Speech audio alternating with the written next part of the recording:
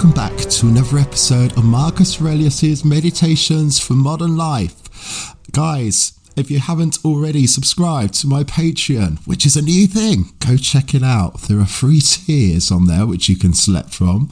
Marcus Aurelius tier, Socrates tier, or the Oracle tier. And guys, please do give me your feedback on it as well. And when I say feedback, I also mean suggestions, because this is kind of new to me. I do want to use it to give other content, particularly, episodes just like this, but from, passages that I can select at random, which, would not come up on the podcast for a long while. But then also some other Stoic passages and stuff as well. There are already some episodes on there just for subscribers only, so go check them out. But yeah, any other suggestions or things that you would like that you feel you could benefit from my work that I could do for you, do feel free to reach out and let me know. And of course, I can add those, consider those and possibly add them into certain tiers and stuff as well.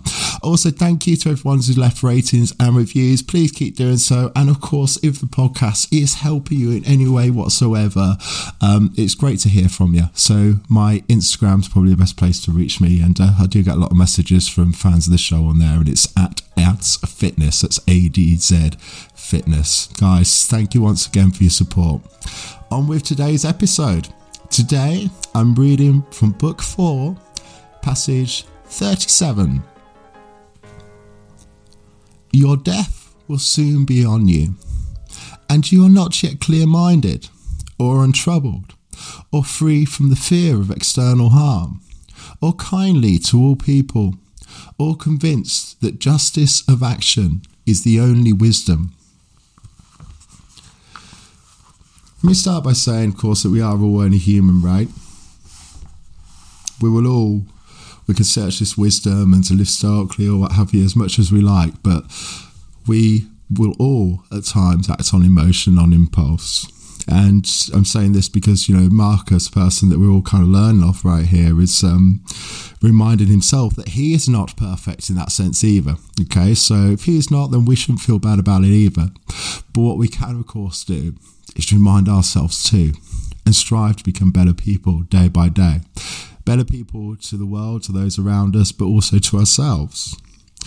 Of course, he starts in this passage by reminding himself that death will soon be on you. And he doesn't necessarily mean that he foresees it coming in the near future at this point, although, of course, he was writing meditations at a later stage in his life. But ultimately, remember, our lifetimes are just a speck when it comes to the context of how long the universe has been around for.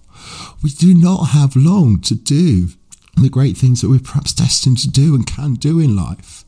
Just imagine if you spent every moment of your waking life dedicated to achieving something great. You would succeed. I've no doubt of that. Because think how much time we do waste on futile things. And you are not yet clear-minded. What is clear-minded? Well, clear-minded is that ability to act and decide simply on reason alone. That is without any emotion. Now think throughout the week how many decisions we might make to do certain things just because something has troubled us, right? We've had a bad day, we skip the gym, or we decide to switch off and watch Netflix and maybe order some bad food. Are those the decisions that first thing in the morning we have decided that we're going to do that evening that are best for us to accomplish what we want to accomplish in life? How many decisions each day do we make that are actually directed towards what is best for us, what we do want to accomplish? How many times do we respond to people based on an emotion of something that they may have done to us in the past? Yeah, it's very easy for us to be completely nice to a stranger when we first meet them for the first time. Do we show that same kindness and same respect, perhaps? And, willingness, I don't want to say willingness to be liked actually, but we're completely open to that person. We don't have any resentment to them. Do we show that to every person that we encounter throughout the day? Or do we expect that when we walk into work to just be like, morning? And for a boss and the people, our colleagues or whatever, to just be the same because we see them every single day. There's nothing new.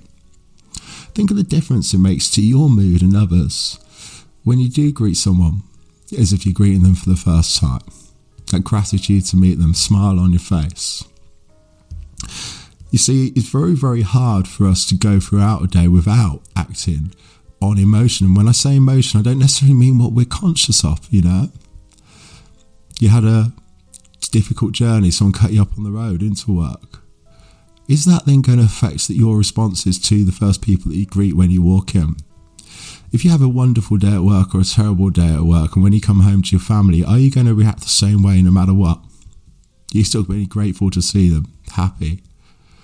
Or is there going to be some sort of energy coming off you that's residing from the day that you've had? You know, particularly if you've had a bad day, you may think you're doing nothing wrong to your family when you're going home, but you may be a little bit more on edge. You may give off a slightly different energy. And that comes from letting things get to us that are beyond our control, things that we should not let get to us.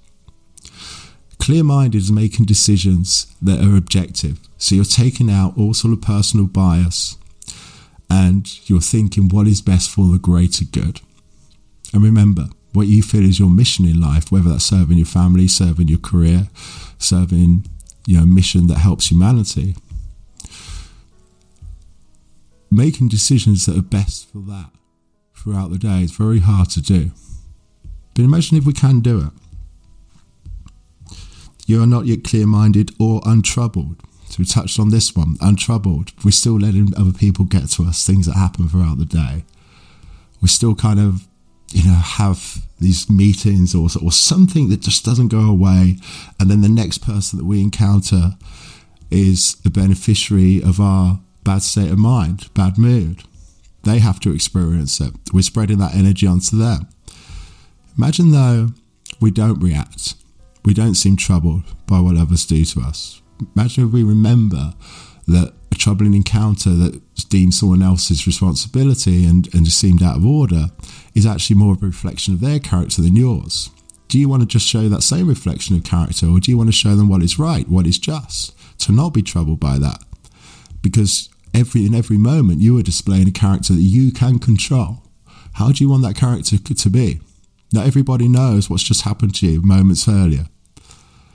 Not everyone should have to suffer from something bad that may have happened to you moments earlier. Why should you have to suffer from something someone else has done to you moments earlier? It's a weakness of the mind to do so. You can control that mind.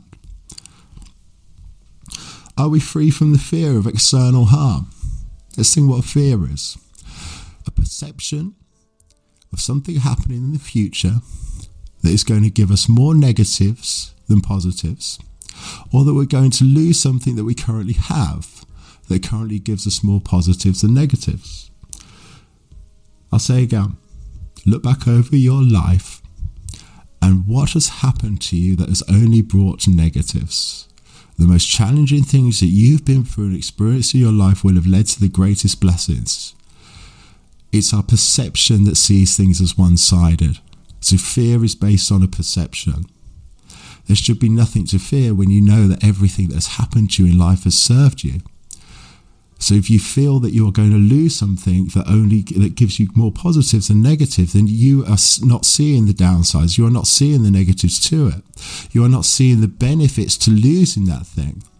Is it going to be some element of self-pleasure that you lose? But are you being blinded then to the things that you would gain that are actually for the greater good, for your greater good, for your wisdom?